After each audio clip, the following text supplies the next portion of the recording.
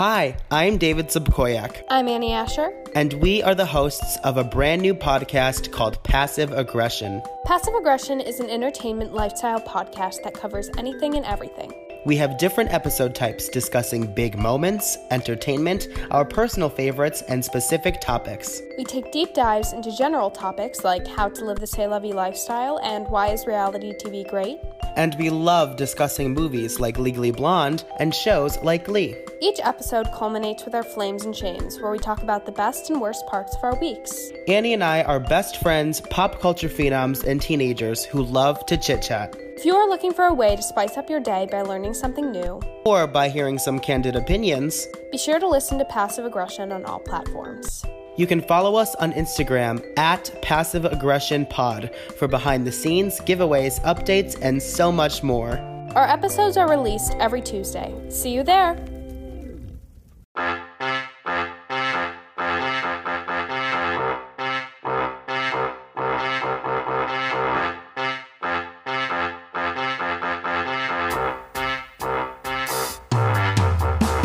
Hello and welcome to Watching It, episode 65. On today's episode, what Robert's been watching. C, The Lower Decks, What If, and Stargirl. I'm your host, Donnell, and with me, as always, is Robert. Robert, how's it going, man? It's fine. Yeah, it's fine. Yeah. It's fine. It's a Friday. Yeah, we got a little rain. Yeah. Which was nice. Yeah. I almost stepped in a slug last night on my barefoot. Ooh, that's the worst. I would have, I might not be here today because I would have freaking cut my leg off. My dog went You outside. slip and fall. And he went around the corner, and I couldn't see him. And I just like, God damn it! I stepped outside, and I walked, and I looked down, like my foot was right next to. I was barefoot, it was right next to that slug. I was like, oh my gosh, if I would have stepped. You're walking around outside barefoot. Well, it was just because he had just like basically, I opened the door for him to go to the bathroom. I was standing barefoot. Usually, I don't go outside because he just goes to the bathroom, and comes back. But for some reason, he went around the side of the house, and usually I can call him back, but he didn't come back right away because he was already peeing. But still, I went and so I was like, crap, where's this dog at? And that's when I stepped outside just to see. And yeah, anyways, that's why I was outside barefoot. Anyways, Robert, I ain't been watching nothing. I mean, I have been watching stuff, but nothing of note to talk about. So, Robert, what you been watching? I finished my run of 30 Rock. It's fantastic. Nice. Yep. Good solid show with a good solid ending. Mm-hmm. You know, I mentioned last week that I didn't remember watching Titan seasons 2. Mm-hmm. I had watched quite a bit of it. Right. I must have been pretty high or drunk or something because I don't remember watching any of it. But when I was rewatching it, I was like, oh, I remember this bit and that bit, and yeah, it's interesting. Yeah. It's good. It's not as good as Doom Patrol. Mm-hmm. It's not as good as Stargirl. Okay. You know, but it's not bad. Yeah. You know, there's a lot to it. There's only 13 episodes, hour-long episodes. You know, really 45 minutes. Yeah. Yeah. But it's a lot. They pack a lot in there. Yeah, I imagine. Yeah. That's the thing. I've watched 2 episodes. One being the Doom Patrol episode that I watched before Doom Patrol came out. And then I watched one episode just on a whim, and it was like, it's just never good to jump in the middle of a show, but it was very like weird in the middle of the like show kind of thing. And I don't know. Just like I said, the aesthetic of it hasn't been my cup of tea. I think it's a show for people who liked Young Justice and want to see that in a rated R fashion. Yeah. Because they're just like, they've got Connor, which is Superboy, which is a genetic combination of, Clark Kent and Lex Luthor, with some of Superman's powers. And they just mind control him and have him just murdering people. Nice. Same with Beast Boy. They like do some funky brain stuff on him and have him just going into parks and just turning into a tiger and slaughtering everybody. And you were telling me that he can only turn into a tiger? He can only turn into a tiger. Like, it's really weird. That, or I think he's in the new season. He's starting to learn. Okay, because I was about to say, I mean, that's a huge that's it's really weird. I mean, in like Young Justice, it was I can't remember the name of the Martian girl. I think Miss Martian. Miss Martian, yeah. And she's the reason, and she does like a blood transfusion, and that's what makes Beast Boy become Beast Boy in that show. Okay. But she's not around yet. I think they're probably going to introduce her this season, if I was to guess. They've got a lot of Bruce Wayne in it, which is he's an interesting character. He's never as Batman. He's always as Bruce Wayne. Yeah. Doing kind of ominous Bruce Wayne stuff. Mm-hmm. I don't know. It's an interesting season. But, I had to watch it so I would know exactly what was going on in season 3. Now, which I'm going to continue to watch. Or? Yeah, we're a couple, 5 episodes in. I thought so. Okay. Yeah. I also rewatched the movie Moneyball. Okay. Just because it was there on Netflix, and I was like, I'll just watch that. You know, why not? It's not bad. Who doesn't? You know me. I like a good sports movie. I hate sports, but I like me a good sports movie. Which I totally understand that. And that's a fantastic sports movie. Because I mean, actually, Moneyball is a prime example. I enjoy the movie Moneyball. I can't stand baseball. I like baseball is just a boring sport. What even is an RBI? Is RBI's baseball, right? Yeah. Okay. Yeah, you're right. I don't know. I know it's like run. And I can't remember the beast of it. I want to say bats, but that doesn't make any sense. It's when they make 3 hoops on the court, right? It's like exactly. It's when you get the puck past the goalie and you get it into the. And I'm trying to make it not hockey, but I just made it hockey. Whatever. Yeah. Anyway, no, I know that hockey it's a hat trick in hockey when you make 3 points in a row. Yeah. Which I guess is a big deal. Mm-hmm. Well, I don't know anything about hockey. I've watched some hockey and how much they score. Like, they're not as bad as soccer with how low they score, but scoring, like, sometimes there'll be like a whole. They do 3 periods. There'll be a whole period where no one scores and stuff. So, like, if you getting three scores in a row is actually like, man, that's pretty impressive. Yeah. Well, I mean, honestly, like football, I watched the Super Bowl, so I know enough about the game. But that's a low scoring game too. Yes, you get high points. You get high points, but low score, low touchdowns and kicks and stuff. Both hockey and soccer, because they're like always considered like the low sports, are regularly games that end with either one team only scoring once, whether it's 1 point in football 7, or with one, no points on either side. Like, they have ties built into the thing, but like ties in football rarely ever happen, and a game where no one scores, only one team scores, is very rare. Where it's like in soccer, that's a Tuesday. Yeah, you score 2 points and you're like, this game's unlocked. Yeah. You can go home early, right? We're up by 2. That's all I got. Nice. That's all I got. I mean, other than our regular shows, which we're going to talk about here in just a second, I really don't have much. No. So I mean, I watched a bunch of YouTube and then got back in touch with a podcast though. No. So what I've been listening to is one of the podcasts I think we've talked about on here, Behind the Bastards. Maybe we haven't. Maybe we have. Oh yeah, Behind the Bastards. Definitely one of my favorites. It's not my favorite right now. Never got out of Behind the Bastards, but the host of it does another podcast called It Could Happen Here. And the first season was kind of about how things could play out with kind of the fall of the USA. Yep. And now he's doing a daily podcast, which is like kind of taking different insane events like food scarcity or that sort of stuff, and kind of like how it would play out. And so I got back into that. And it's a little. So wait, what's it called again? It's called It Could Happen Here. It Could Happen Here. Okay. Yeah. And I'd recommend. I mean, you gotta prepare yourself because it can be a little heavy sometimes. His podcast, Robert Evans, are depressing. Yeah, but don't really listen good. to either one of. Yeah, there's a lot of information, a lot of it's very good, very detailed. Don't listen to him if you're looking for a good time. Yeah, it's really everything's screwed up, and there's probably no way to fix it, and we're just in trouble, and we've always been in trouble. Yeah, no, it's a heavy listen, but if you're interested, I would recommend it to anybody. Yeah, I've been listening to his run of the history of the American police. Oh man! Oh man! Yeah, I listened to that whole. And if anybody wants to go listen to Behind the Bastards, I highly suggest the most ridiculous and crazy one is that I've listened to is the episode on excited delirium.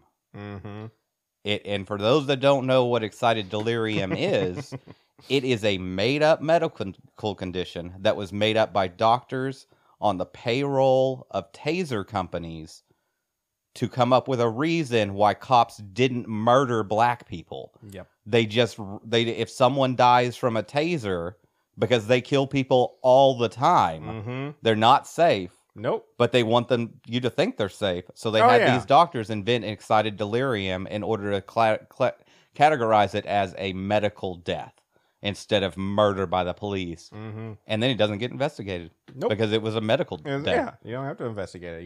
You know a medical death. You know what it is. And So, and by the way, like when you listen to the episode, you know what the first thing is, like the first what symptom of having excited delirium?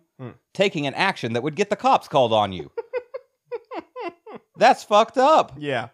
That's literally one of the first criteria. It's something that would cause the cops to get called on you. It's like, oh my God, it's ridiculous. Anyway, fantastic show. Both is well researched. He goes into it and just like well read, and usually has a guest on that's interesting. Mm-hmm. Mm-hmm. He is one of the people that I keep track of because of the days of the website Cracked. He was on the writing and team there, and Cracked got new management and laid off all their talent.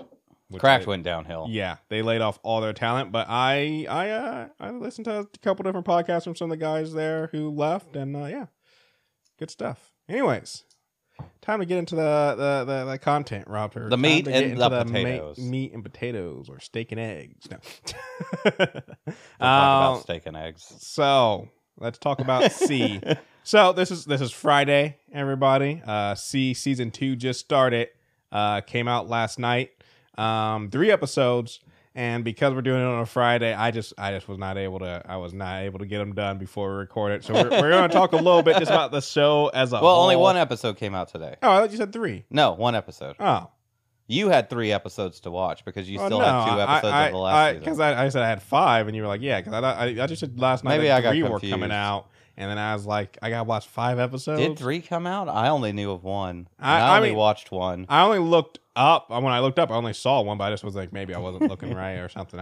Anyway, so, okay, 1 episode came out last night. Still, didn't watch it yet, so we can't talk about season 2. But the show itself, Robert recommended this show, and I still agree with him on a lot of dozens of it. I came into it and was very much like episode 1 and 2. I was like, hell's yes, this is some good stuff. 3 and 4 was still kind of riding that, but I will say the back half of the season, okay, kind of the show sours on me a little bit. All right. One of the biggest reasons. Look, it's not a perfect show. It's not a perfect show, but one of the biggest reasons, like the plot armor in this show is so thick. This is the thickest plot. Like, you couldn't cut through this plot armor with a machete, because like I get. So many shows have plot armor. You're not gonna. I mean, unless you're Game of Thrones or a few other choices, you're not gonna kill off your main characters on a whim. You know, you gotta have a reason and all that sort of stuff. You gotta build to it, unless you're Game of Thrones. But anyways, and so I get stuff. But like one of the things, I can't remember if this happens in episode 4 or 5, but when the son gets taken by slavers, and he goes to get him, and so he's fighting all of them. Yep. And at one point, he's fighting a dude who has a rope, and he throws it out and misses. But then he grabs the rope, and he runs his blade up it to find the guy and kill him. And I'm like, yeah, but if you're running your blade along the rope, he would know you're... But the guy's just caught completely off guard. Like, there's definitely a lot of the fighting. Yeah, there's like, a lot of the other guys just waiting around to get killed. Like, they're in the woods at one point, fighting the woods, and like, they're killing people, and the people are making noise, but the nobody else reacts. Like, the guy will be like, wah, wah, as he's dying, and the guy next to him will be like, bobbing his head like he's having a good time. Like, you didn't just hear your friend get murdered? Well, I mean, I think the point is, because that's the dad character. It's not just him, though. But it's any of the main characters while they're fighting. Like, the dad character, they do kind of explain he's been trained for this, but I'm like, okay, but this is a little much. Like, it's just, and even if he's been trained for, like I said, when he's doing stuff, like, half of his, like, there's also the part, a lot of it is the fighting, but there's a few things. But also the part when they're down in the cave, and like the thing that gets me is when they're, because like everyone's blind, I get it and stuff, so like everyone's adapted to, you know, well, fighting. Not everyone's blind. Okay, yeah, I guess that's the point of the show. But yeah, so a lot of people are blind. Everyone has to adapt to, you know, we're blind and stuff. So one is you don't have like the only thing I can bring up is Daredevil, where Daredevil is like he's the outlier and he's developed these techniques that other people wouldn't expect because since he's blind, everyone's like, oh, he's at a disadvantage, but because he's developed these other senses better. But I'm like, so is everybody in this show. So is everybody else. It's not like you're an outlier,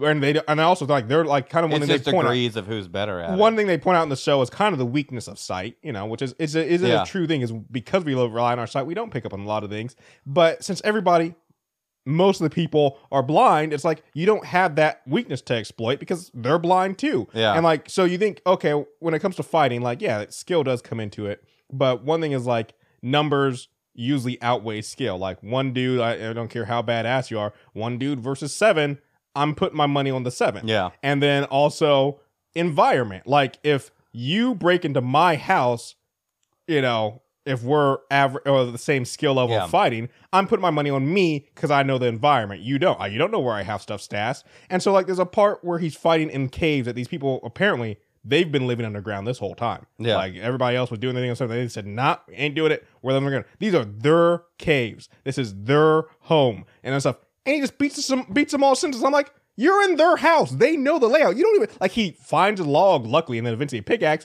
And I'm just like, the plot, like I said, it's just like, yeah, I get you're not gonna like, but my thing is like when you have plot armor, you gotta try to at least explain it somewhat. And they just don't. They're just like, nah, man, he's just doing it. And I'm just like, you gotta check it at the door, Donna. You're not checking it at the door. I was doing it originally, but I couldn't because it got too much, too egregious to ignore. Like at first, like I get it, and then after a while, just like I can't ignore it. I don't know, but there's so many things that I love. Like I really like the kind of ghost walkers. The shadows that are just like so good, so silent, that you would just never know they're there. But then like the seeing people are just like watching them like creep around the village. Like what are they doing? Like later on because they meet another sighted kid child or not child, I guess he's grown up and stuff. But and he joins up with some of the bad guys and he watches like he just like they get a message and then he's like, I know where they are. And she's like, how? Like, because they're still standing in the village. I'm just like standing there. And you're just like, yeah, no, sight really makes your skill obsolete. Where you're just like, I'm stealthy. It's like, nah, you're standing in broad daylight. I'm sorry. I also like, I mean, what I like about the show first, it's just beautiful. Yeah. And I'm going to talk a little bit about the first episode, but not give anything away. But they really step it up. Yeah. Even more than the first season. Just amazing shots. Nice. The cinematography is just insane. And the set pieces and stuff are really crazy. In the first season, I also like it's the little details like where they start having stillbirths. Yeah. And like deformed babies because they're a little small tribe. Yeah, and they're not. And there's not enough genetic diversity, so they're like, oh, well, we need to go to this big gathering where everybody sleeps with the other tribes. So that way we mix it up because they don't understand genetics, but they know that keeps the quote demon babies away. One of the things that I really admire in the show, and I kind of want to know like how they got trained, but I will say the actors, some of the ways they act because they're being blind is very impressive. Because like one thing you'll note in the show is how in people's personal space they get when they're communicating, and it's partly because when you can't see, you don't know how close, but also it's like kind of it's how you know the person's still there. Like if we're having a conversation, you can't see, and if you're quiet enough, you can just get up and walk away, and I'm just continuing to have a conversation. And so my thing is like, that just how much like. It seems, and watching it feels a little awkward because to you, like, man, that'd be so weird. But then it's like, for them, this is the norm because like that, you have to be close to each other, to know, be aware of each other. And smell each other. Yeah, exactly. Like that, And so that stuff I really like. And I mean, the overall concept of the show, I think the last, and I don't want to give anything away for anyone who hasn't watched the first season yet, but the last episode, there's just some things where it's just like, They just start, I don't know, almost, it's one of those like preaching moments where they start bashing you over the head with it. And I'm just like, I get it, but this is a little much. And so I said, look, there's definitely a reason I was a little surprised when it got a second season. True, but I mean, I hope you'll check out at least the first. I'm gonna at least watch. I'm gonna watch a couple episodes of the second season to see if hopefully we can rebound. I mean, there's plenty of shows that get slumps or everything, so I'll see if we can rebound and we'll we'll definitely keep people in the loop on it. Like well, I said, sometimes the first season isn't the greatest either, exactly, and then the second one picks up. I mean, and there's a lot of good stuff there. I mean, like I said, the acting is really good in it. Yeah. A lot of the people, it's very impressive. And then the shots are done well, and the fighting is entertaining, even though it's annoying. Like I said, it's very entertaining fighting. But that plot armor's just so thick. There's unrealistic stuff about it. That plot armor's just so thick, man. But man, I tell you what, this first episode of the second season, the fights are brutal. The brutality in this show. I don't remember it being as brutal in the first season, but like there were scenes. But in this one, it's just like, I'm going to stab you. In one of the fights, he grabs a dude from behind and grabs him in the mouth and tears his face open. Yeah. Okay? He's a fighter. Yeah. There's a line in this first episode where he's like, I don't want you to come because you'll see how I'm gonna have to fight. He has that same thing. But I'm like, this is like after he teaches him, like they do battle, and he literally stabs a guy like 7 times, including a sword just up the ass all the way up to his throat. Yeah, and then takes the sword and then bisects him. Like he's like, you gotta make sure they're dead. Yeah, like you killed him 7 times. Before you just cut him in half. Like it's another thing to take into account is like with you blind people having the seen children is like I do like the part when he does go to the slavers to save his son and his daughter's like, let me come, I can help, and he's like, nah, and she's like, I can help. It's like, oh, I know it's not you. It's like, I don't want you to see me become that man. And then you see why, because kills all the guys, and the one thing he is like he starts screaming out to his son like, close your eyes, like he's like, because it's like, with other blind people you don't got to worry about, they're not seeing what you're doing, but it's like you have like the 2 kids. I was like, you gonna mess them up if they watch this. Anyway, we'll come back around once you've seen the first episode and you can see what you think. Let's talk about some what if. Sure, yeah, all right. Does he do lower decks, Buster? I'm messing up your flow, Donnell. Going all over. Did you have a plan? You got to change your pages on your I'm just saying notes. We usually do lower decks first, but no, whatever. You want to do lower decks? We can do lower decks. We're in what if now, Robert. So, this was not as good as the previous episode, in my opinion. No. But it wasn't bad. It wasn't bad. And it also, one thing I just wrote down, I was like, I guess they wanted to ease us into things with like, the Peggy Carter thing where we're like, oh, sees Captain America, but that was the only change. And the next one we got T'Challa as Star-Lord, and while it was a lot more change, it's still okay, cool. And this episode's like, now we're killing all the Avengers. Like they wanted to ease us into it, I guess, gradually with like, okay, now we're just gonna kill them all. You're like, what? Yeah, this one was pretty crazy. I thought it was interesting that they really took the change. They put the change at the end, where in the previous episodes they put the minor change. Well, at the beginning. They told us what the change was at the end, but the change what happened long before. Well, exactly. But this. I was gonna say the change, and the other thing I wrote is, did you notice the Watcher was in this a little bit more? Yeah, he was in the background. Yeah, he was in the background in multiple scenes, and also like he talked. Like usually he's like comes in at the beginning, like sets things up, then he's like out getting a coffee, and then he comes back at the end. But this time he like kept chiming in, and I was like, oh, we're watching. I feel like I need to go back and rewatch the first few episodes and see if maybe he was hanging out in the background. And I just didn't notice. That's what this episode made me think, like, is he always hanging out in the background? Yeah, but yeah. I don't know what to really go into detail, but I guess we should work backwards. Okay. And that Hank Pym's daughter, yes, is working for S.H.I.E.L.D. So she joins up. So it's Hope, which is the Wasp in the Ant-Man movies, and so instead of basically following her father's route and getting into science and all that sort of stuff, she follows her mom's route. And ends up joining S.H.I.E.L.D. because of it. And so she becomes part of S.H.I.E.L.D. and then ends up dying. And so then Hank ends up loses his damn mind. Yeah, ends up becoming the Wasp. I'm not sure if you noticed he was wearing the Wasp costume. But yeah, becoming the Wasp, and decides that he wants to ruin everything that Nick Fury is doing, because he blames Nick Fury for it.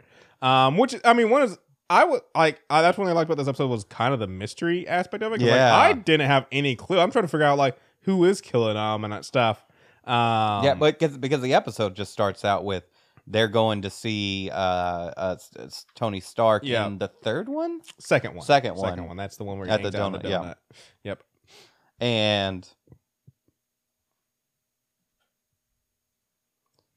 And he's got like the poisoning from the stuff that's he's putting in his heart thing, little reactor. Yeah, and she injects him with stuff to get it to go away, and he dies. Yeah, instead, and then they just go around killing everybody. Thor. What I like Barton, about this is just a lot of people don't realize, or it's been pointed out after the fact, and you're just like, really? Is I like that they point out in this episode that Iron Man 2, Thor, and Hulk all happen within the same week. Like, if you look at the actual time frame, and you're like, that would be crazy. Like, it's one of the things I put down is like, yeah, it makes a lot of sense why Nick Fury would be able to get sign-off on starting the Avengers. When you can literally just point to, like, yeah, you already had the Iron Man incident, but they literally just point to, like, well, just last week we had, giant, we had a crazed man with electric whips tearing up a city. We had 2 monster humans smash through a college campus, and we had a literal god fall from the sky. Yep. I think this might be something like... Yeah, things are changing. If people were pushing back against the Avengers, I'm pretty sure after that 1 week, you'd be like... Really? Like, there's no way you couldn't get them to sign off after that 1 week. But we find out that Hank Pym killed them all in different ways. I thought it was interesting how he killed the Hulk. That was weird. Yeah, I feel like that wouldn't work, but no, they actually have pointed out like there's something to do with the Hulk's heart, like if it gets like because everything gets magnified, and like if it just like how he keeps his strength keeps amplifying, like that's actually been pointed out before, like he's died that way before. What I wrote down about that though is I think that scene there is the closest we'll ever get to what if Ant-Man had been shrunk down and put up Thanos. I think it's the closest we'll ever get. I don't know. Like, it's Disney. I don't think they're ever going to let it happen. I know you said it might happen to the What If, but like, I think that's... No, that was somebody's theory poster that some fan made thing. I think that's the closest we're ever going to get, folks. So if you were hoping for the What If Ant-Man Thanos story... Yeah, I mean, you can still hold out, but I think this is as close as we're ever going to get. More interesting is that, like, Loki comes in and then ends up taking over. So here's actually one thing I have, because like I said, Hank gets them all killed. But the way he gets Thor killed is he has Hawkeye shoot him with an arrow. Yeah. And Before he has his powers. He always has his powers. No, because his powers were taken away at that point. Because he was coming back, he was powerless. When in the first Thor movie, right? And then he went. I watched the first Thor movie because I was going off of the third Thor movie where Hela destroys the hammer and Odin's like, "You're not the god of hammers, you're the god of thunder." And makes but him he realize doesn't know his that powers are in him. But he's still a god. Being like a normal arrow. It's not like, when Superman dies to being shot by a kryptonite bullet, it makes sense because, like, well, this is a special. But, like, this is a normal arrow from Hawkeye. I'm like, I still think his durability and all that sort of stuff, like, you can't kill Thor with just an arrow. He's Thor. No, you could kill him at that point, I believe. Okay, all right. I guess. Because he gets knocked out by getting hit by a car. Yeah. Like, he takes a blow to the head a couple of times. He dies. I do like. I mean, like the only reason, like he dies, and then the hammer comes to him because he died sacrificing himself. Yeah, and that's what made him worthy of the hammer, and that like brought him back to life. Yeah, or whatever. But I didn't feel like as soon as he dies, Loki and the troops show up and it's like, "You've killed the son of Asgard. Yeah, bring us who killed him now." And I'm like, "Yeah, but he was like breaking in, like we had I don't feel like they were in the wrong to have killed him." Even though it was, accidental. But also the same thing is, you gotta look at it this way, especially with, Loki in charge. Loki doesn't see humans as equals. Yeah, fair enough. No matter what, if a god is doing something, I mean, just like, with Zeus and all his sort of stuff all the time with humans and being jealous of them and bunch of stuff and just killing them because he can. Like, yeah, if you're a god, like, even if you were a god in the wrongs, like, you have no right to kill one of ours. And that's definitely Loki's stance on it. I really do like, though, the part where there was a lot of, like, kind of this, like, decent, especially for an episode about killing the Avengers, there was a lot of just kind of, like, decent comedy in this episode. I liked when they're talking about getting Thor's hammer, and they're like, yeah, no one can move it. It's like, not even Jackson. He does CrossFit. Or the weird corpse sniffing scene where it's like, smells like lavender and stuff. They're just like, and like Coulson just stays in there after that and takes a couple more sniffs. It's like, what the hell's going on? And it's like for an episode about killing the Avengers, there was some decent comedy in this episode. Yeah, it was a decent episode. Like when they're having a little back and forth tossing him, and she's like, I have General whatever his name and half the army. What do you have? I was like, well, I'm fighting an army of space Vikings. She's like, show off. Yeah, that was a good line. That was a good line. That was just there was some I like. Also, this is not a funny line, but one of the things I like is when he's talking, when she's talking about who's left on the Avengers, and he's like, you and me, essentially, or no, you and the Hulk, and he's like, Barton was on the list too originally, and it's like how he says under different circumstances, I'd be flattered, which shows that, and it's one of the things I've brought up multiple times, of course, is that I've never seen Hawkeye and Black Widow as part of the Avengers. They're like sidekicks or assistants, but it shows that even C didn't think it. Like it obviously later on they get in our universe, whatever it is. But it shows that even like C didn't see it, and how like her and Barton didn't know they were being scout, like they were getting the Avengers together, but they didn't know that they were going to be a part of it. Sort of thing. That line just kind of stood out to me because of that. Because like it says, like even them, they're like okay, but anything else? No, sir. I think my last thing I'm pointing out, this is actually something from the movie that happened, but just seeing it again in this thing is using a crane for a sniper perch. Yeah, is that's the dumb. worst. Yeah, because I was like, what happened? Like I know Hawkeye doesn't miss, but what happens if he misses? Like you've alerted everyone to your position, and you have no escape. Yeah, like, you're also exposed. Yeah, you're like exposed, no escape. And I just was like watching it in this, and I was like, yeah, I remember them doing this in the movie. And I just was like, that was a terrible idea. Like, this is not where you want your sniper. He's completely vulnerable. Just seeing that again, that did stand out to me. Because I was just like, man, who signed off on that? And you would think that Hawkeye, as the elite marksman he is, would point out something like that. Like, this isn't a good idea. Hawkeye would have brought it up. Oh, before we move on, though.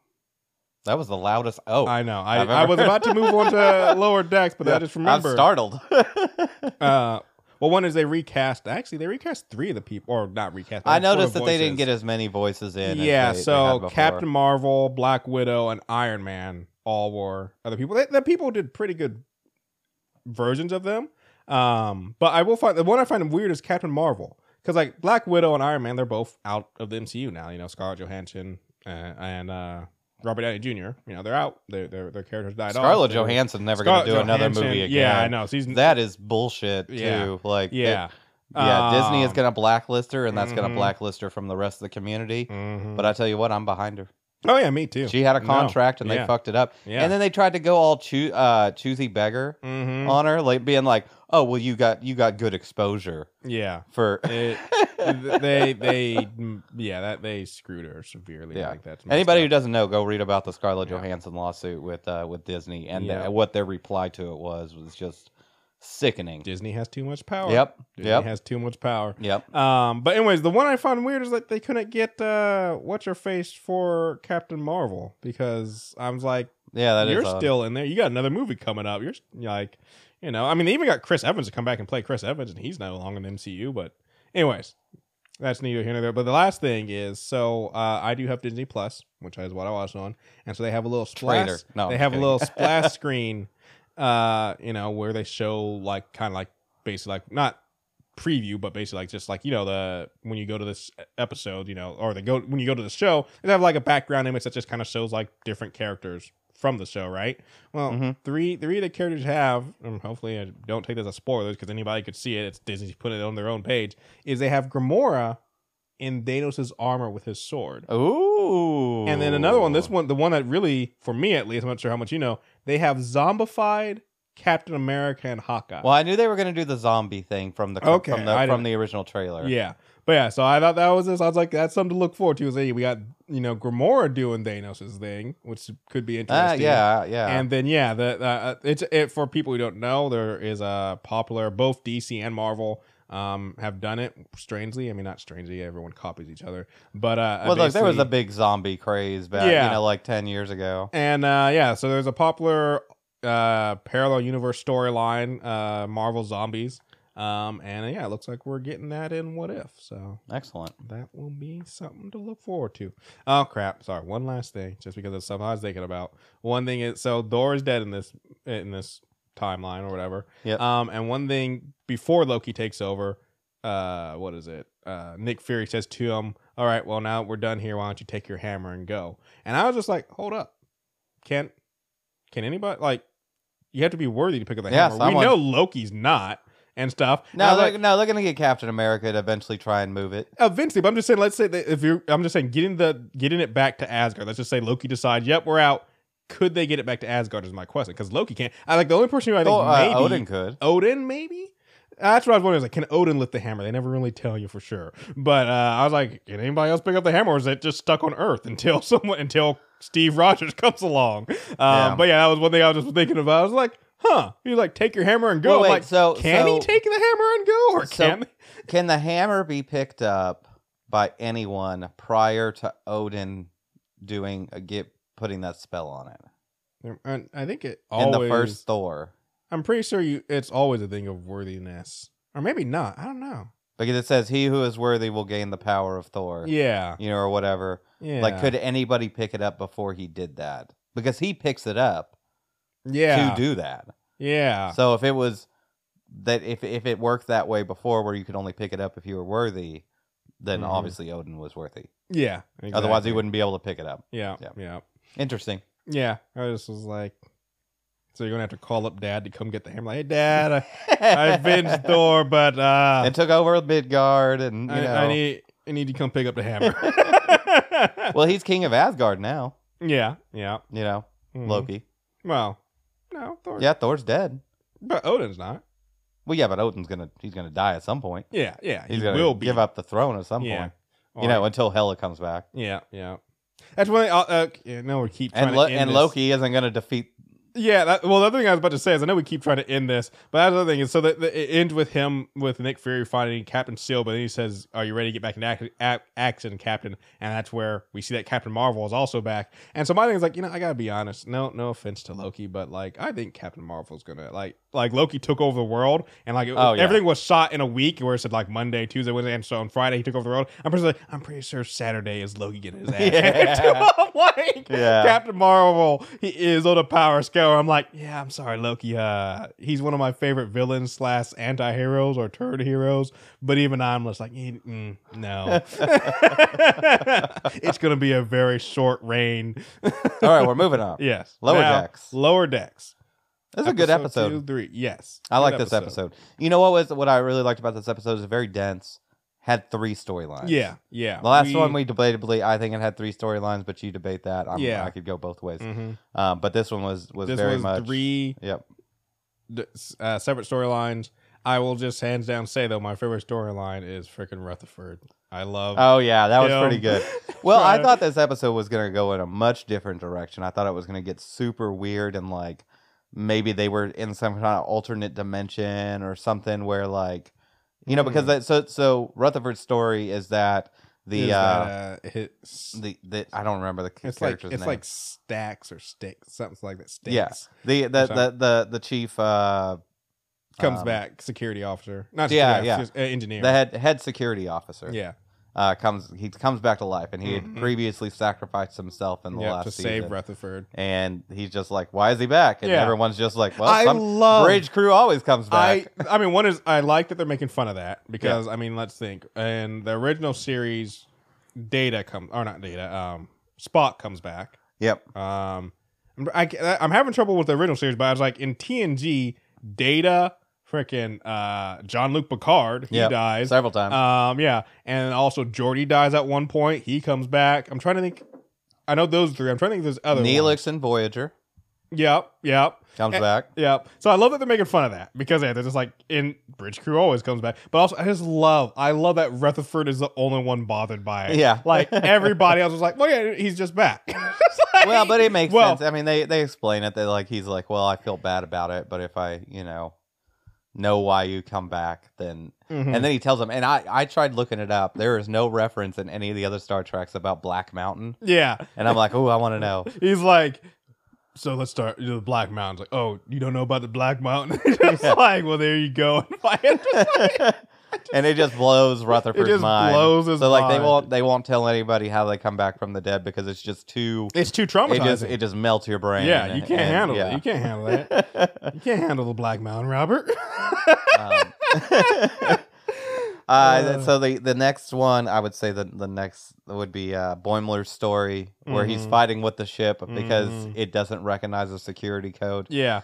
It was fun. Yeah. On face value, it was stupid because he wouldn't even be able to be on the ship. Like, he just, So this... I did enjoy especially when the plate points out the fumes, but I love when he talks with the plate. Had a lot of fun. I thought it was odd that they didn't do more with Tom Paris. Yeah.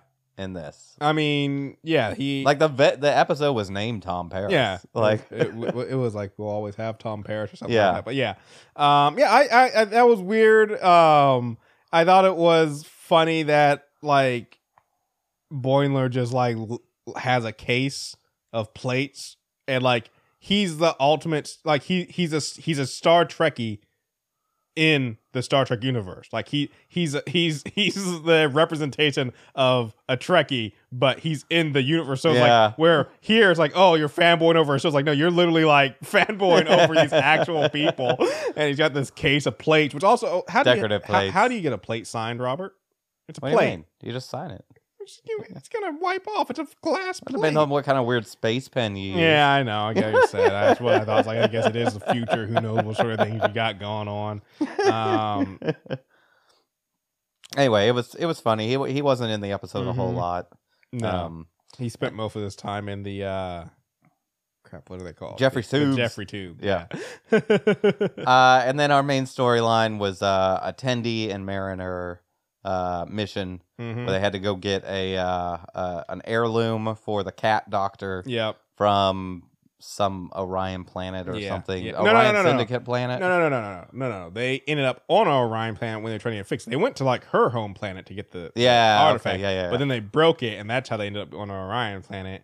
To start with, though, I mean I pointed this out while we were watching it, but I was like, what? Because if you watch in that scene, I got to know, what the hell are Tendi and Rutherford eating? They're eating this like brown stuff. Yeah. But when like you'd be like, oh, it's just a representation. Dog food. My thing like you think, oh, it's a representation of like future food. But then Mariner comes up and she just has a burrito. And then the security captain, he gets, which I don't know what the hell spicy kiwi ketchup is, but I'm with Mariner, like what the hell's going on over there? But anyway, still, he just has a hot dog. So normal food exists. Why are they eating this brown mush? Like, what is that? I just thought it was weird. I'm just like, everybody else eating normal food, but Tendi and Rutherford are like, nope, brown mush. Not Boimler. He's got himself what are those trees called? God damn, bonsai tree. Bonsai tree. So yeah, I mean, they get the box, they break the statue, and then they're trying to get the statue fixed for most of the episode. Yep. I thought it was interesting to see more of Tendi's backstory. Yeah. She's like the mistress of the water constellations. Yeah. It's like she has like an official title. Yeah. Like she's some sort of like princess or I love something. how she's like, or like I gave it up when I George Starve. Like, yeah, she like just commanding people. And she's wearing like a hardcore like outfit. Like she's like underworld. Just and like beats the crap out of her cousin. It was like, yo, fix it. It was good. This episode just showed, I mean, I pointed, but I was like, I gotta be honest, Mariner's a bad friend. Yeah. Like, she keeps on, like, everything that happens in this episode, I mean, this was like, she just keeps on, like, and even, like, the last thing they do is, like, Tendi's like, I gotta own up for what happened. And he's like, no, you don't. We just crashed the ship into the ship. I was like, you are a bad friend. Like, your advice is terrible. But they eventually get it figured out, and they get the heirloom back to the cat. I won't say they got the heirloom back. Well, yeah. Couple. Well, they got pieces of flakes of it. But it's funny because the cat's like, "Oh, I just needed the box." Which is so. The thing I find interesting about that is when she asked Tendi to go on this thing, she's like, you know, I need someone, the lowest ranking person, who can keep it quiet and not let everyone know. But then when she gets the box, she just goes into her office where everybody can see her. Yeah, she's just like, and everybody's awkward. And she's like, I was kind of like turn away, like just don't look. Our commanding officer is playing in a box. Just don't worry about it.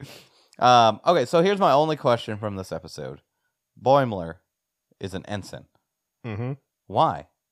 He had a promotion on the Titan. He should. Why be would able his to rank come go back down? Yeah. And that's something else they did. They kind of played a little bit with the will they won't they of Mariner and Boimler, where Tendi's kind of like, Well, you're basically dating Boimler. Like, and she's like, what? Yeah, no. And she once again, so once he's a bad friend, like, I can get not being attracted to Boimler, but she literally calls him, he's like my pet. And I was like, ooh, that's just cruel. Yeah, but she's just defensive. She's just being defensive. Because there's in the first season, there's scenes where she's kind of like, she's like, ooh, don't talk like that, and then turns around and smiles, kind of stuff. So. Yeah. I do like at the end, or not was at the end, or I can't remember what part where they're sitting there going, oh, it's not before, it's went before Rutherford finds out how people come back. They're all talking about it, and I just love how they start just going through just a list of possible ways people can come back from the dead. They're just it could be this, could be that. Maybe there was something to do with the transporter and like a clone, and also I just love how they just have a bunch of just breakdowns. Yeah, they regrew my body so they could place me in a Dyson sphere, a miniature civilization to harness my power. Yeah. So. Here's something, Robert, though. Something I didn't realize until just now because the name. Do you know that Huey of the Boys and Boimler, same guy? Really? Yeah. He does voice acting for it? Jack Quaid. Because I saw his name pop up in the credits, and I was like, Jack Quaid, I know that name. Load up. Yeah, Huey and Boimler, same guy. Yeah. Here's an odd one. So, watching 30 Rock. Have you seen 30 Rock? I have seen 30 Rock. Do you remember Dr. Spaceman? Dr. Spaceman? He was a reoccurring character. Yeah. He does the voice of the dad in Rick and Morty. Really? Yeah. And he does the exact same voice, and it messed with me up every time he was in a scene. I was like, "That's the awesome." dad. Yeah. But yeah, just thought throw that out there. Speaking of Rick and Morty, we have that returning. Yes. Yes. We'll see how that goes. Got 2 episodes left, Robert. I hope it's not as hypersexualized as the first part of the season. Yeah. But yeah, looking forward to that, and hopefully the season ends well. I'm still holding out my theory that we're not with our Rick and Morty. Getting some evil Morty. Yeah, we're getting the trailer that we watched for the next set of episodes is definitely interesting. Yeah. But we're gonna pop out for a quick break, and you can enjoy this ad. Hi, this is Zach. And this is Zoe, and we're from the Backlook Cinema Podcast with Zach and Zoe. And basically, what we do here is that we're a father and son team. We like to talk about movies that I love when I was growing up, and then I get Zach's impressions on these great movies.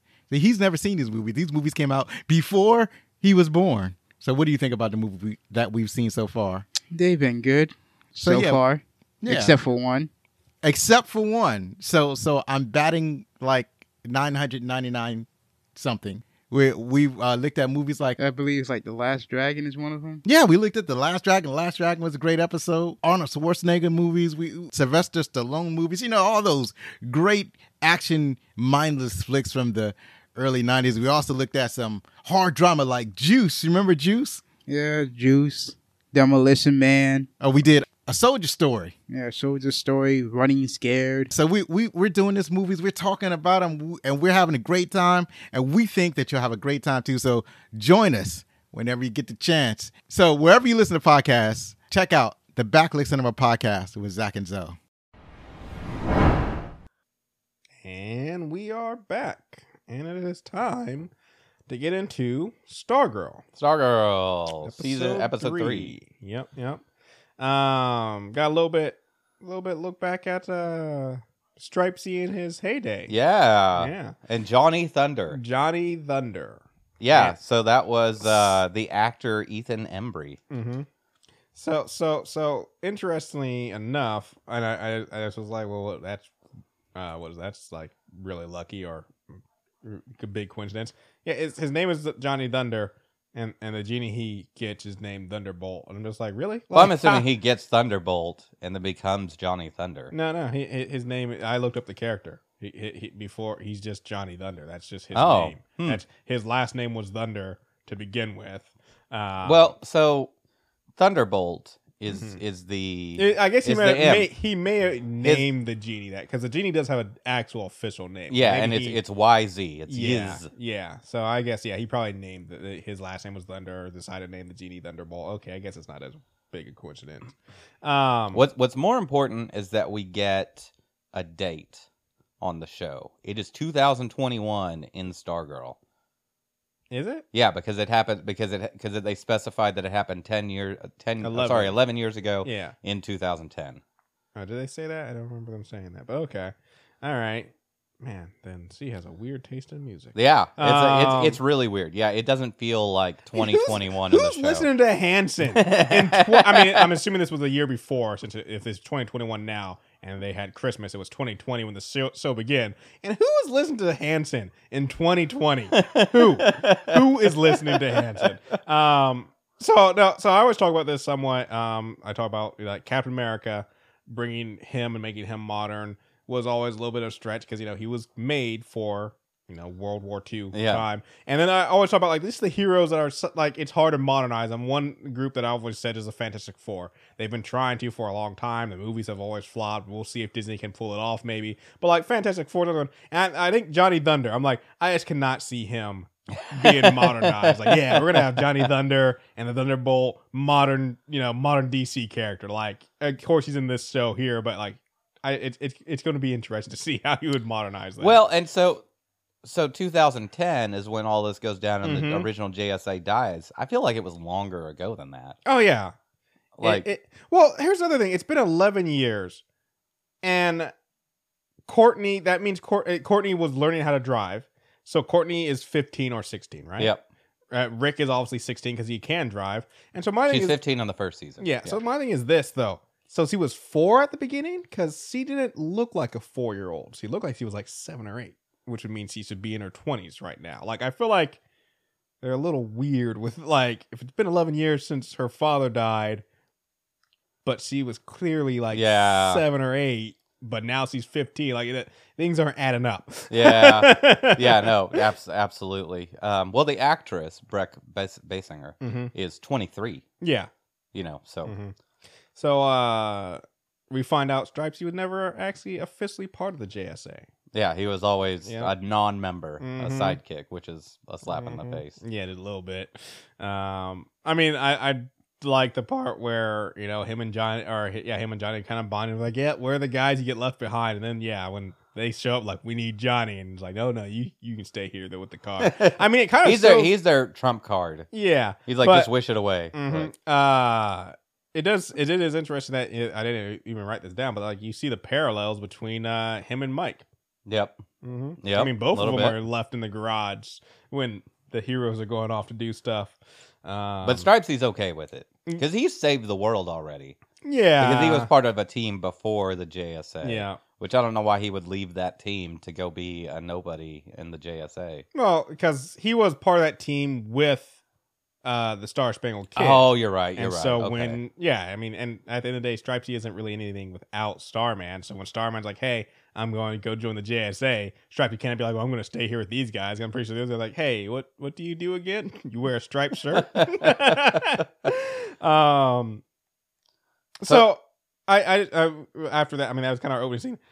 I gotta say, the one thing that bothered me about this episode is that last episode ends with not right at the end, but literally, girl comes from nowhere, steals a lantern, turns out to be the lantern's daughter, blows up a lantern, and disappears. Yeah. In this episode, no one mentions her. Same thing. Oh, yeah. No one mentions her. No one's concerned that she's missing. What's she doing? Can we actually trust that she was a Green Lantern's daughter? Like, I just feel like you should be looking, like, that should be a huge concern. Yeah. Like, and they're just like, nope, we just moved on. Like, I'm pretty sure that her character's coming back at some point this season. But I'm just like, the fact that the family, everyone in the family is just like, meh. Yeah, they got the shade to deal with. I guess. I just feel like that's well, I mean, that kind of happened in this episode too, where a super being shows up. Yeah, and then by the end is gone. Yeah, which that's Mike's fault. We'll jump to we'll deal with that at the end. Yeah. So we get Mike on his paper route. Oh yeah, and my first thought is this is done with cars now. And it's not done in the daylight hours. It's 2021. It's paper route, like I don't. Paper routes are done with cars. I mean, and it is done up, at like Robert, 4 in the morning. We're talking about where we live, but I do know like a lot of things that we just seem are normed everywhere. When you get to like small town, middle America, there's I could almost see there. How many people do you think live in Blue Valley? That's a really 30, 40,000. I don't even know if that. I'm going lower than so that. I feel like Blue Valley is one, like, because there's towns out there where their population is like 7,000 people, and I feel like Blue Valley is that small. Okay, it seems to be because it has a really like when they're Main Street and you're going down Main Street, like it has a real the fact that everything closes at night, like it's just empty, everything's closed, and that's how small town it feels. I feel like Blue Valley is like really small town America. Like I feel like I'd say like 7 to 10,000 in there. Okay, I feel like there's got to be more. Maybe. I mean, they've got an awful big tire warehouse. Going back though, when the Shade, but maybe they're exporting that. Like that's their big thing. But when the Shade drives in, like I said, that long road to get to the town, and it's just nothing. I'm just like, yeah, there's not 30,000 people in the middle of nowhere. Like, well, sometimes there are. I mean, Midland, Texas is like that. It is out in the middle of the boonies. Texas, a lot of Texas is in the middle of nowhere because it's so big. I'll kill you. No, it is true. Yeah. It is true. Outside of the Metroplex, it's pretty sparse. Yeah. So yeah, but it would be done with a car anyway. Yeah. It's just more efficient. You could cover more territory and get more papers. He gets picked on by some bullies. He's not the smartest with them bullies. When he insults someone like, kid, you're already getting harassed. Now you're gonna get your ass beat. Like, also you've got a bike. Yeah, I know. Just like right away. You watch them walk up, and I'm like, you would have seen him coming. You could hear him before he even turns the corner. Like, oh, here comes Dugan. I'm like, dude, if I'm on my bike doing my paper route, and I hear some guys around the corner that are calling out my name, I'm not turning that corner. I'm just going to keep pedaling down that road. They're not going to be there forever. Circle back around. Drop off your papers later. Like, don't turn down the road like, oh, it's my bully. It's like, keep going. So we get them. They're at the breakfast island talking about the island has been fixed, by the way. Yeah, and they're talking about the Shade. I will say this: all is right in the world. Everything has returned to normal because one is Courtney doesn't learn anything, reverts right back to being herself, and B, I am no longer on Team Courtney, which is after one episode, it feels good to be back on this side of things. Yeah. I was heavy on Team Courtney's team last week, but that was an anomaly. I don't know about your mom too well, and my mom wasn't a terrible person. Yeah, but if I'd been like, know your place, woman. Yeah. Oh, I would have got the shit slapped out of me. Yeah. She was so harsh. I would they didn't even address it. They're just like, Mom, you're embarrassing yourself. Let the experts handle it. Yeah. I'm like, oof. Yeah. Oof. Oh, I would have been. Staff privileges revoked. There would have been a new mound of dirt in my backyard. But she's like, they're like, oh, well, why don't you take the robot with you? And it's like, oh, that's not subtle. I'm like, neither is the staff. Yeah, I wrote that exact same thing down. So they're like, there's no element of surprise. I'm like, oh yeah, but let's take the bright, glowing staff. That no one's gonna see that coming. Especially a man named the Shade who works in the shadows. And what's the staff gonna do? Oh, just spell stat. I'm just like. This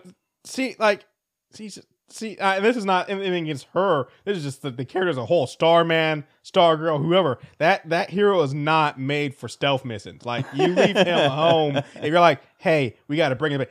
Give Wildcat a ring. Yeah, Wildcat. Do something like that. But when you need stealth, no. Starman, Stargirl, whoever has that damn staff at the time, no stealth mission for you. I'm sorry. If you can't turn it off. So of course, Mike shows up and they're still just shitting on him. Yeah. Of course, that's part of the episode. That's part of the story in this episode is that that's why this, the Thunderbolt chooses him is because he's just alone and they're leaving him out of everything. I've brought it up multiple times, but once again, the parents are terrible in this show. Yeah. They're just terrible. Yeah. Don't worry about it, Mike. Go away. You're not important. I love that exactly what happened. I mean, yes, the pin kind of caused it to happen, but still, I was like, yeah, Mike's not even going to be looking for anything. He's just going to borrow a pin. Yep. And that's exactly what happens. And he ends up with one of the most powerful artifacts in the world. I'm just like, this is why you don't just, you lock this stuff up. You put it in a vault. Yeah, she just forgot about it completely. Yeah, later on that she literally says, I forgot. You forgot. You forgot. Hey, you know what? I don't blame her. I blame Mike. No, not Mike. Sorry, Pat. Because Pat wasn't gathering those things up and being like, "Hey, where's the pen?" Yeah, when he says device, one thing that annoys me, he literally says, and once again, it's the same as he's like, I thought in the previous season when he said, "I thought you respected me." He's like, what has he done to make you believe you respect you. And this is he's like, I knew you grabbed the other items. I didn't think you grabbed the pin. And I was like, why? Why did you not think she grabbed the pin? Yeah. She grabbed everything else except for the owl, which she probably just didn't want to feed an owl. Is the only reason they didn't have the owl. But I'm just like, nobody's feeding that owl. Yeah, that owl is immortal. Just chilling in there. Which we got questions about that. But yeah, that was my thing. I'm just sitting there, just like, yeah, like, why did you think she didn't? She grabbed literally everything else. She handed out the stuff to her friends and stuff. You didn't think that, like, it just, he says that when he makes his things, I'm just like, where are you coming from, dude? Like, how are you getting there? That's funny. So he wishes that he was a superhero. Mm-hmm. I feel like that wish was not granted. Well, I feel like it was before he summoned him. Oh, okay. But the pen like flickered. It did a little flicker, but it was just like I think that flicker was acknowledging, like, I hear your wish, I'd like to do something about it, but until you say so cool, which I just have a weirdest summoning method. You just gotta say so cool, like, it's just such weird. But it's not so cool. It's so cool. Well, yeah, so cool. You know, it's an ancient language, but it sounds like so cool. Man, when all the newspapers and signage and street signs and everything started to change, I was like, ooh, this is Doom Patrol. This is they every now and this show just starts to go a little Doom Patrol. And I'm like, ooh, just come on, just one more step. Just come on. It's okay over there. If you lean into it, you might get the Sex Patrol or the Sex Men to swing by. Yeah. Oh. Stargirl loses her virginity and the Sex Men show up. Yeah, on HBO Max that might happen. But this is still in the CW, Robert. Oh, I hope the Sex Men show up in the next season. Oh, of Doom Patrol. Oh, yeah, I'm so excited for the next season. That would be great. September 23rd, y'all. Yep. Oh yeah, you know we're gonna be talking about it. Gonna be talking about it. Voice of Thunderbolt is Jim Gaffigan. Now that's your favorite comedian, right? He's one of my favorite. Comedians. My favorite comedian is probably Mike Birbiglia, but Jim Gaffigan is one of my. He's high up on the list. Jim, if you're listening, I'm sorry. I just said you weren't my favorite. I mean, all I know is that you came over one day and you made me watch like an interview or something with him, where he was on a podcast or something, like a live show or something. Oh, that that was the Dumb People Town, their podcast with the Sklar brothers, another couple comedians I really like. Once again, still sorry guys, Mike Birbiglia is still higher up if you're listening. But no, Jim Gaffigan. So he's, as already talked about, he's a stand-up comedian, and I think he does pretty well. He does pretty good. It was much more wacky than I was expecting from that device and that character. From reading up on it, because that's because I did some time reading up on because I had never heard of Johnny Thunder or the Thunderbolt and all this stuff, and I was like, is this really a thing? And so reading up on him, I mean, it's a very wacky, and even his comics were very kind of like more comedic takes and stuff. I mean, also this is doing, he's a character from the golden era of comics. And this is back when Batman, was a lot more goofy and that sort of stuff. And, so my thing is like, I think it fit for the time, for the kind of character it was. Like, once again, also like I was saying, I don't see how you would modernize and get rid of that because of that. Make it dark and evil. Make it very, very monkey's paw. Like, look, I'm not saying it's bad. It was just unexpected. I wasn't expecting Jim Gaffigan to do the voice because I just blanked on it or hadn't looked it up or something.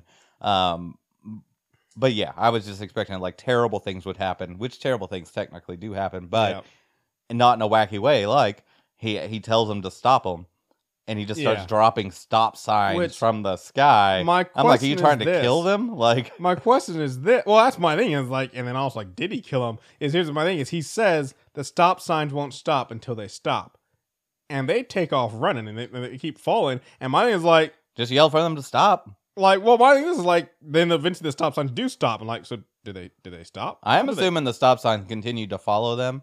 Yeah, forever. But my thing is like, did they stop? And my question is the reason they stopped because they got run through by a stop sign? Like, my thing is like, he's like, we don't get to see what happened, like the end game of that stop scenario. We just like they just kind of glance over it. How much damage do you think that caused that the city's gonna have to clean up, pulling all those stop signs up? And a car was destroyed. Okay, hold up. Let's just stop for 1 second, Robert. Stop. I'll stop. And that's the end of the podcast, everybody. No. But no, so Blue Valley. what is up with this town? Because we have the football field opening up, giant satellite disc. We have multiple parents disappearing, whether some of them were turned out to be criminals, but disappearing randomly and stuff. Then next we have a glowing energy light, or we have heroes running around and stuff we have a glowing energy light and it explodes in the middle of town. We had a field freeze over in the first season, and now we have stop signs raining from the sky, and yet everybody's still just happy-go-lucky the next day. I'm just like, I feel like the death of the principal of the school, the mysterious disappearance of the leader of the town. Yeah, bringing all the money in, just all these things, and everybody's just like, no, we cool, it's all right, Just like the Dugans, and miraculously their island is fixing the kitchen. Apparently, this town is bad. That's like Sunnydale. There's vampires and demons everywhere, and everyone's just like, ignore it. Yeah, don't worry about it. No, it's fine. I wrote this down. This is just a general statement. Is what I've learned from media is if I ever find a genie's lamp,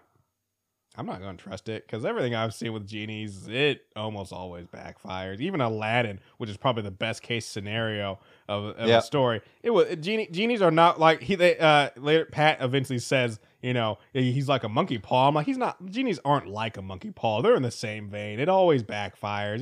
Because genies are jinn, and they're evil. Yep. And they're from the I'm not even going to say it.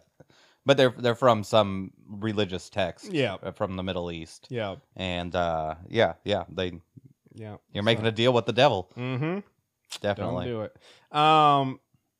And so we see him whisk for some water, gets poured on it, and then we all see him whisk to be taller, and he just gets put on the stool. And so my question is, why did the whisk in between those two work right, though? Because he whisks to be dry and nothing zany happens. He just gets dried off.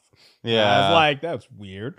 He should have just shriveled up. Yeah, exactly. All the water removed from him, he just dies. I just feel like, we have a clear thing of how this genie works. And, yeah. I wanted to hear all the rules. Yeah. Because he only said two. He said you can't bring someone back from the dead and something else. You can't wish for someone to be dead. You also can't bring someone back from the dead. But he also says you only can wish for things once, which I'm like, because when he wishes to be taller, then he says, I want my body. So I was like, nope, you can't wish to, you only can wish for. And I'm just like, that's an interesting rule there, because it's like, but can you reverse a wish? Yeah, can you reverse a wish? Or also, like, what if it's phrasing? Like, can I be like, I wish I was taller, but then can I be like, I wish my legs were longer? Is that the same thing? Or is that something like yeah.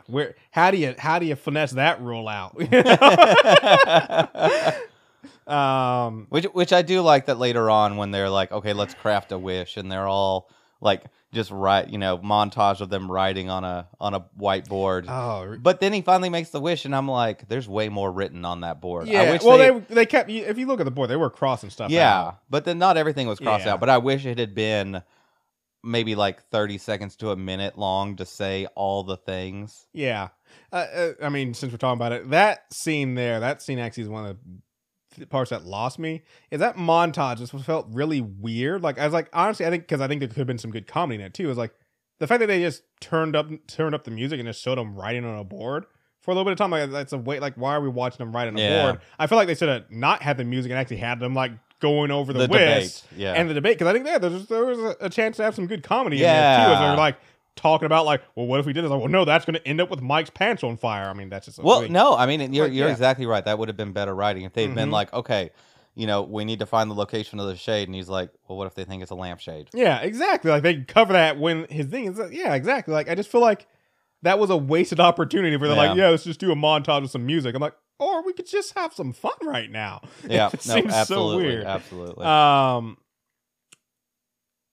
So what was I going to say? We get the scene with Barbara going to the storage, and I can't figure out if she was going to it in the persona of her job or if she was going to it in the persona of being part of the hero squad or whatever. Yeah, both. Well, but if it was for her job, then you got to do your job to keep things normal. But if she was doing it to help the team, I'm like, I'm not trying to be mean or anything, but You know, and this is even throwing it back at Hawkeye and Black Widow, because at least they're trained specialists. It's like when it comes down to it, like a little bit later on, they actually say like, we are part of this. Me and Mike are like, no. I hate to say it.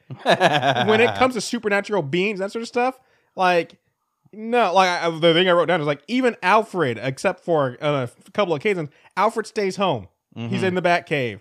And also, when Alfred does go out, like, you find out in the Batman story that Alfred's just a trained spy himself. So it's like, at least he had some background story. But I'm like, I'm sorry, Barbara, no, you're not a part of the JSL. And as long as Mike doesn't have a power, he's not either. Because it's like, you saw what the Shade did. Like, when Pat was with him, I was like, I even wrote down, why is Pat there? Pat, what's he gonna do other than that? He knows the Shade. I was like, what you gonna do to the Shade? You get some earbuds, and you can be like, definitely they need coaching. So yeah, Pat, you can be there virtually, but all you're there. He just shows up in street clothes. Like, you're a liability. Because let's just say like they get the fight on the Shade. All the Shade have to do is grab Pat and be like, I'll kill him. And the next thing you know, now you can't fight the Shade. So I'm just like, I'm sorry, normal people, you're not a part. Like, that's why Stripesy stayed in the garage. Like, I hate to say it. You're not part of the thing if you're just a normal Smo. You stay home. You can be the brains if you want, be on the walkie-talkie, but you stay home. Yeah. So first of all, the lighting in this storage area was terrible to begin with, and then it all goes out, and I'm like, I'm out. I'm gonna go get a flashlight. Oh yeah, no, I'm done. Like, and she knows that they're up against a guy called the Shade, who controls and shadows. I'm sure she's been briefed on his powers. Yeah. So I'm like, if all the lights go out, I'm like, I'm bouncing. Yeah, I'm out the door in 2 seconds. Like, as soon as I go, we'll come back later and then with some heroes. As soon as he shows up out of the darkness, I'm like, now I'm really gone. Oh yeah, I mean, I might not run out the door because I don't want to raise space, but you know what? Just remembered, left something in the car, and then you get the hell out of there. I do like one thing we see is like she pulled out her phone and it doesn't work, and did you see that as soon as the Shade was gone, like he was sapping the power somehow. Yeah, like as soon as he's gone. Well, I'm wondering if it was that maybe he wasn't sapping the power, but maybe it was, since he controls shadow, maybe he was just making the screen, like he had a shadow over the screen, so it looks like it's black and off. Interesting. Was one thing. But yeah. I'm totally agreeing with you. I'm just like, I'm out. I'm gone. I'm 6 blocks down the road as soon as the lights go off. So can we talk about them being in the summer school? Because they're trying to remind us that it's summer school. Mm-hmm. You know, the season is called summer school. They do like 2 minutes on it every episode. You know? And I'm like, why does Yolanda not know the answer to this question? I think she's just more stunned. Like, she wasn't thinking about it. Yolanda's, I mean, my thing is, I even wrote this down. Like, Yolanda's going through a lot that I feel like, I mean, not that we need a whole episode on it, but it's like, we're just kind of like letting her. She's going through, I mean, she's essentially going to like PTSD. And everyone's just like, well, we're moving on. We're fighting the Shade. I'm like, I think Yolanda needs some help. She needs some time not in costumes. She needs some time not fighting villains, because like she killed. Like, I mean, at the end of the day, she's a 15-year-old girl who murdered her ex-boyfriend's father with her bare hands. You don't just bounce back from that. And if you do just bounce back from that, that's called a sociopath or a psychopath. And then you have other issues. So I'm like, yeah, Yolanda got a lot. And like, yeah, they just kind of like, even Courtney's like, well, we'll find a way to intend. Like, yeah, maybe Yolanda doesn't come. Like, I'm just like, I'm sorry. She's going through some stuff. And I want to see the scene where she finally breaks down and tells the priest what's going on. And he's like, I got to call in the specialist from New York. Yeah. Or Gotham or something. Yeah, like drop Gotham or where's Metropolis or something. Yeah. But yeah, I was surprised that they had Courtney's character know the answer. And she's like, if you read the book, I'm like, how did you fail? Just read the like. Yeah, I mean, that's the thing is, Courtney. They never made Courtney seem dumb. The reason why she failed is she was too busy being Stargirl. Like, that was the whole thing that Courtney was supposed to be learning that she never learns, is that you gotta balance. I mean, just in general, you gotta have a work-life balance, man. Yeah. And even if it comes down to superhero-ness. But no, and that was the reason why she failed, is everything was Stargirl for her, so she wasn't paying attention. Like, they never made it, like, Courtney was never meant to be shown as like dumb or not knowing the answers. It was just more of she just put it on the back burner.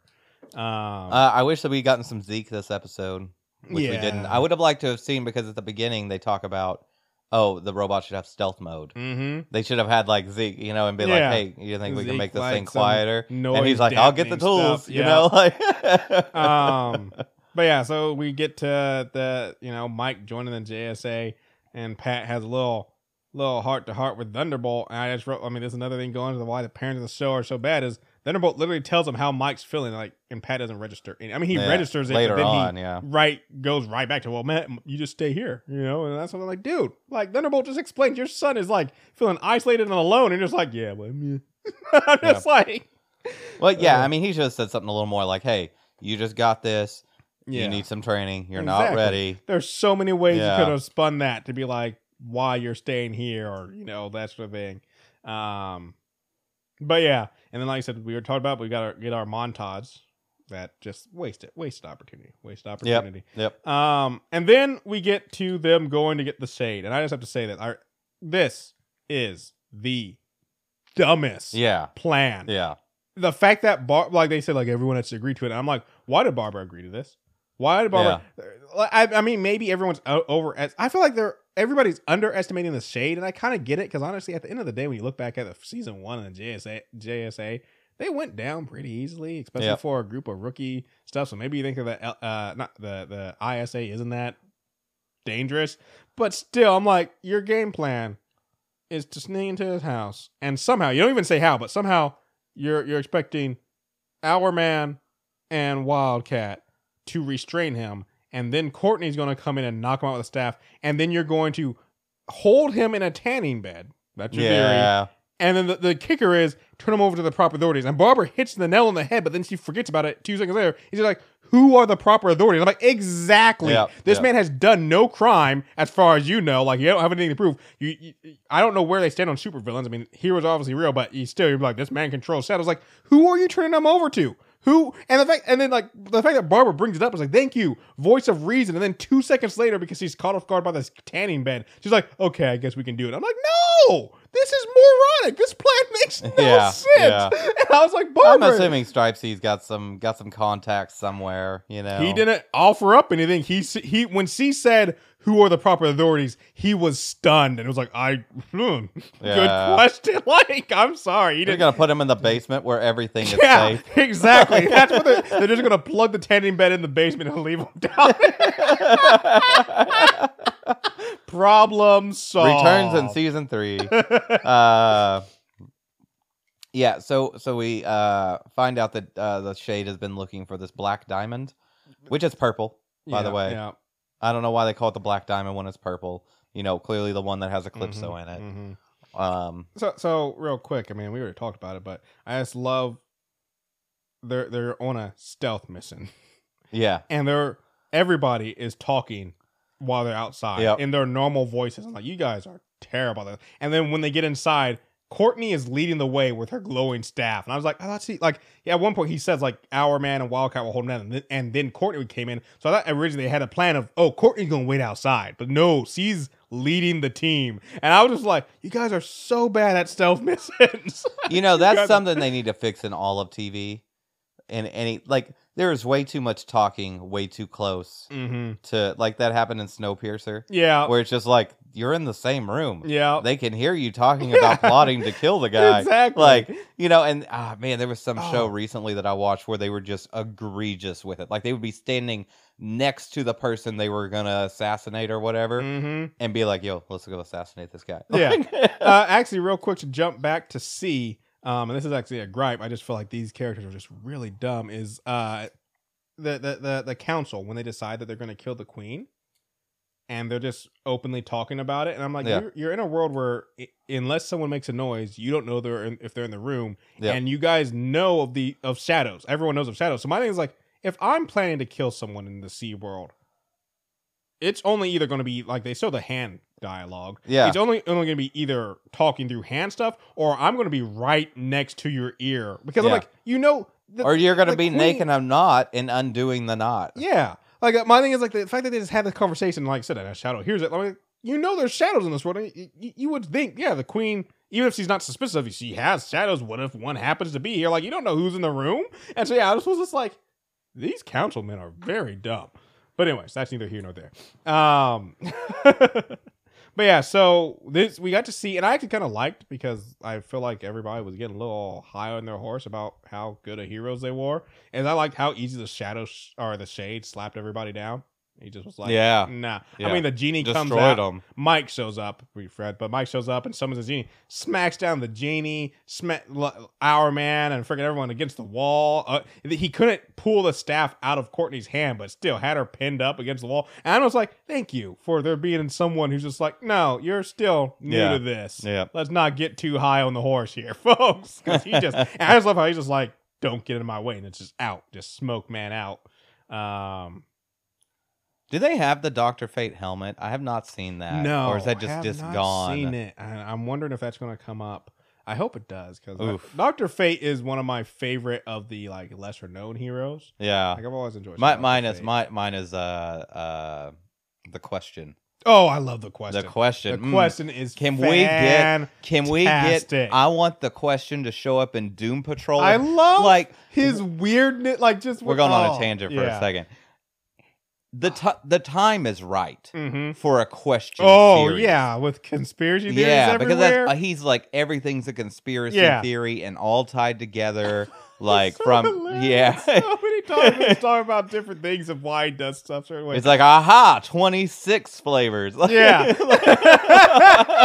The Question is fantastic. He's like, so I didn't know the Girl Scouts were behind faking the moon landing. Yeah, very few do. Yeah. Even fewer ask the question. I'm like, yes. And oh man, and that actor that did the voice is still alive, and he could still. Oh man, it would just be so perfect. It'd be so perfect. The then Question DC, if you're listening, give us some Question content. Like I said, I'll take some Doom Patrol. Yeah, throw them in Doom Patrol. Throw them in anything. I was about to say, if you really want to give me, I mean, you got, like I said, you got HBO Max. You're making DC shows. Like, give me a Question series. Yeah. Like, Oh, I love that. Oh, that'd be fantastic. And what I would love if we're going to do the Question is if we can have them interact with some, like, not all the time, but like have them go to Gotham and have to deal with Batman. Because I was like, everyone's like, Batman's over the top. Like, nah, you don't even know. Yeah. Like they're like, Batman doesn't trust anybody. Oh no, Batman is like one of the most trusting people compared to the Question. Yeah. Like,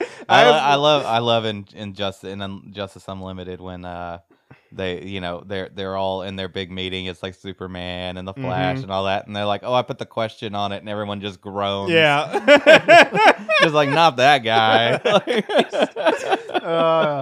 He's so good. Anyway, he's good so stuff. Good. Yes. How do we even get on the Question? I don't even know. Because we were talking about Dr. Fate and lesser known. Oh yeah, yep, right. But yeah, so Shade says he's.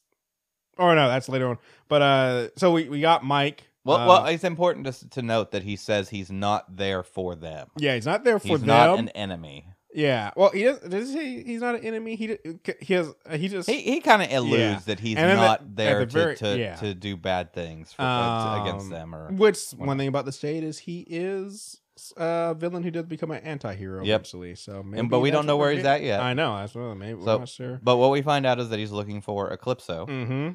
He's looking for the stone. He's very upset that he can't find the stone. And he's like, and this is where I'm like, maybe he is already in the anti-hero good guy thing, because one thing he says is he's like, he's going to kill those children. Yeah, like so. Yep. So he seems maybe he's trying to get it to keep it safe and keep it out of the hands of bad people. Yeah, I mean, he knew that the magician had it, and now the magician's dead. He's like, well, somebody better get that gem before. But did the magician have it, or was it?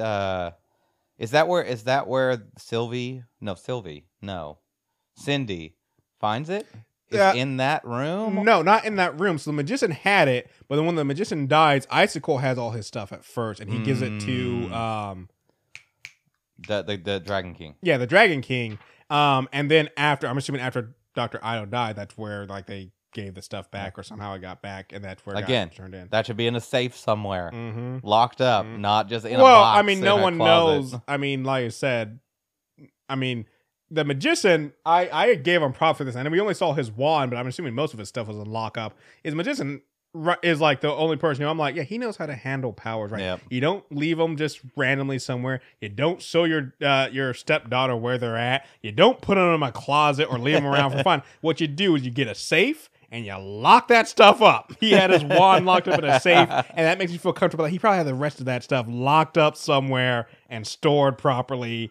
Mad props to the magician, even though he was a villain and is dead. You know what? We never got to see the magician really use his powers. Nope, not really. I wonder who's going to pick up his wand. Because his son's dead. Yeah, son is dead. Sadly. So one last thing though is Mike, dumbly wishes for the pin to be in better hands. And it's teleported to someone else who's named Jakeem. In the comics, Jakeem is the second wielder of Thunderbolt. Oh, I didn't know who he was, and I didn't go look it up. Couple of things interesting. Well, first off, my question is they don't really say for sure, but it's like I'm wondering, like, is that just Jakeem kid? Is he in Blue Valley? Like, we don't know for sure. We just see it's a house. And then the other thing is, and I'm wondering, I mean, they don't say this, and I'm upset, but one thing that's interesting is Jakeem, the reason why he gets Thunderbolt is because for some reason, to save Johnny's life, Johnny Thunder and Thunderbolt end up merging, and Johnny is actually the genie when Jakeem gets him. Interesting. And so, in the comics, right? In the comic, in the comics. And so I just found that kind of interesting. I don't think they're going to do it in this since Johnny, unless they did do it, and he is part of them. But as far as we know, they Johnny allude Thunder to is his dead. final wish made him smile, but we don't know what that final wish he really said what was. His final wish, What was his final wish? Johnny's final wish was to find someone.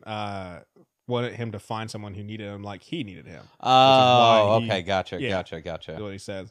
But so I'm wondering, like, is this kid gonna show up or not? Like, I'm hoping he is. I'm hoping this wasn't like a one-off and like Johnny Thunder's. Well, and that would be weird because that would be like exactly what happened in the previous episode where they find this thing and it goes away. Yeah. But everyone, when Mike wishes for it to be in better hands and then it just disappears, everyone's just kind of like, well, here today, gone tomorrow. I'd be like, who has it? Yeah. This is terrible. They could wish for the whole world to turn into a sun or something. Like, we don't even know. Once again, they're just so nonchalant when something like this happens. Like I said, Green Lantern chick shows up and now she's gone. Everyone's like, you want coffee tomorrow? Like, no, the coffee's off the menu.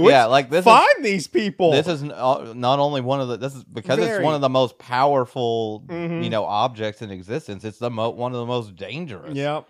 Like, these are the most irresponsible people I've seen with superpowers. Like, just I don't know. This is like, if this was real life, I knew about them, I would be scared every day knowing that these people are running around. I would not want to live in a world where I know that pen exists. Yeah, no. And someone can have it. Someone has. I mean, it's somewhere. I mean, Mike did say better hands, so hopefully, I think better hands means like someone who's going to be smarter with it. But you don't know. Maybe they're just model hands. Yeah, exactly. Like, since the genie, we don't know. The genie does just do work on those kind of levels. The hands of a better person. Maybe Jakeem just has more like moisterized hands. Yeah, nice, maybe he's got super good handwriting. Mm-hmm. We don't know. Like, nobody.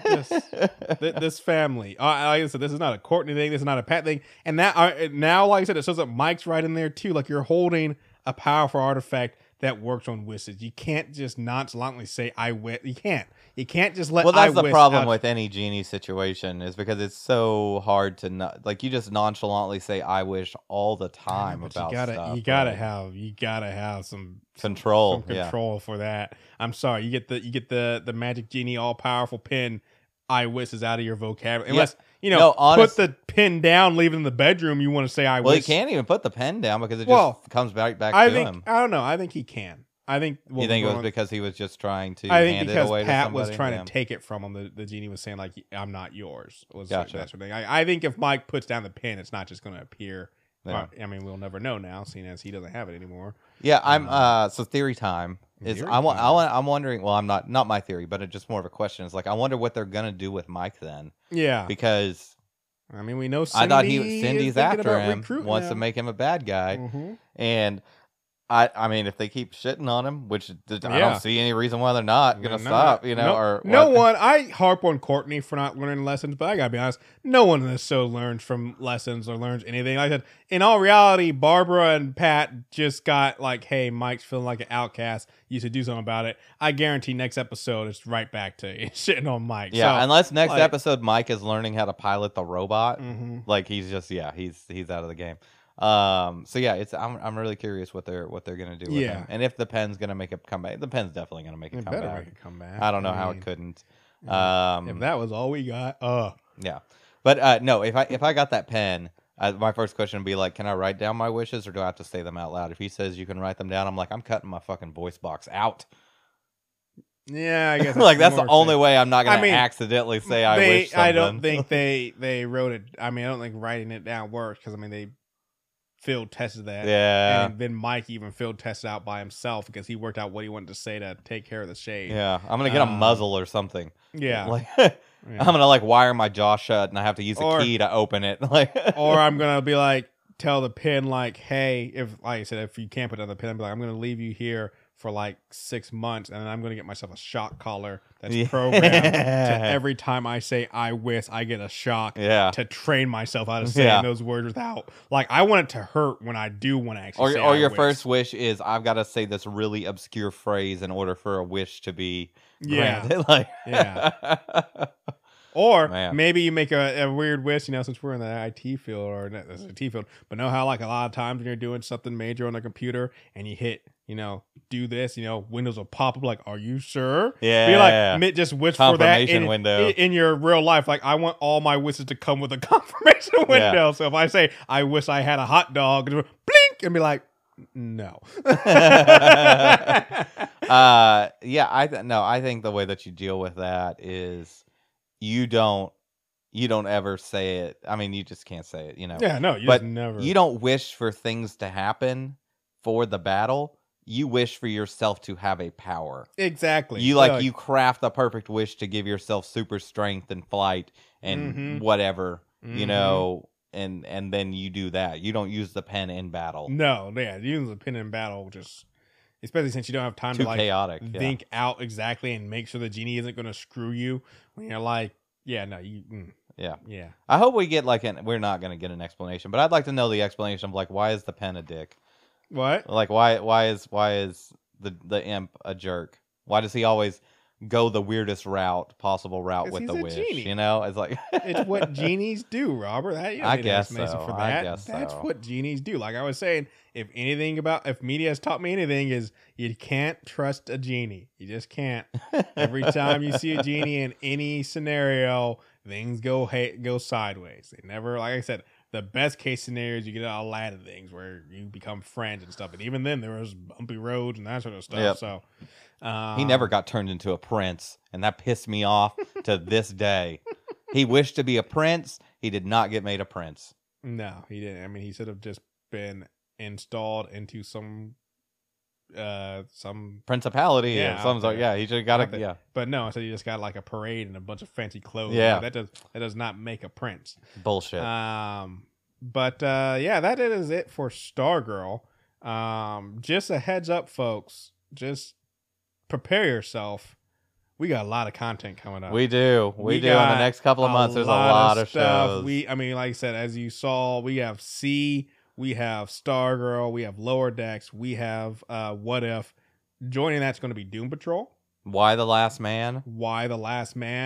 We got What We Do in the Shadows. What We Do in the Shadows. We have something else, right? We got something else joining in. I can't even remember everything. Foundation, maybe. The 4400, maybe. 4400, maybe. Those are maybes. I can't believe they're bringing the 4400. They're rebooting it. Yeah, that's weird. And Walker season 2. No.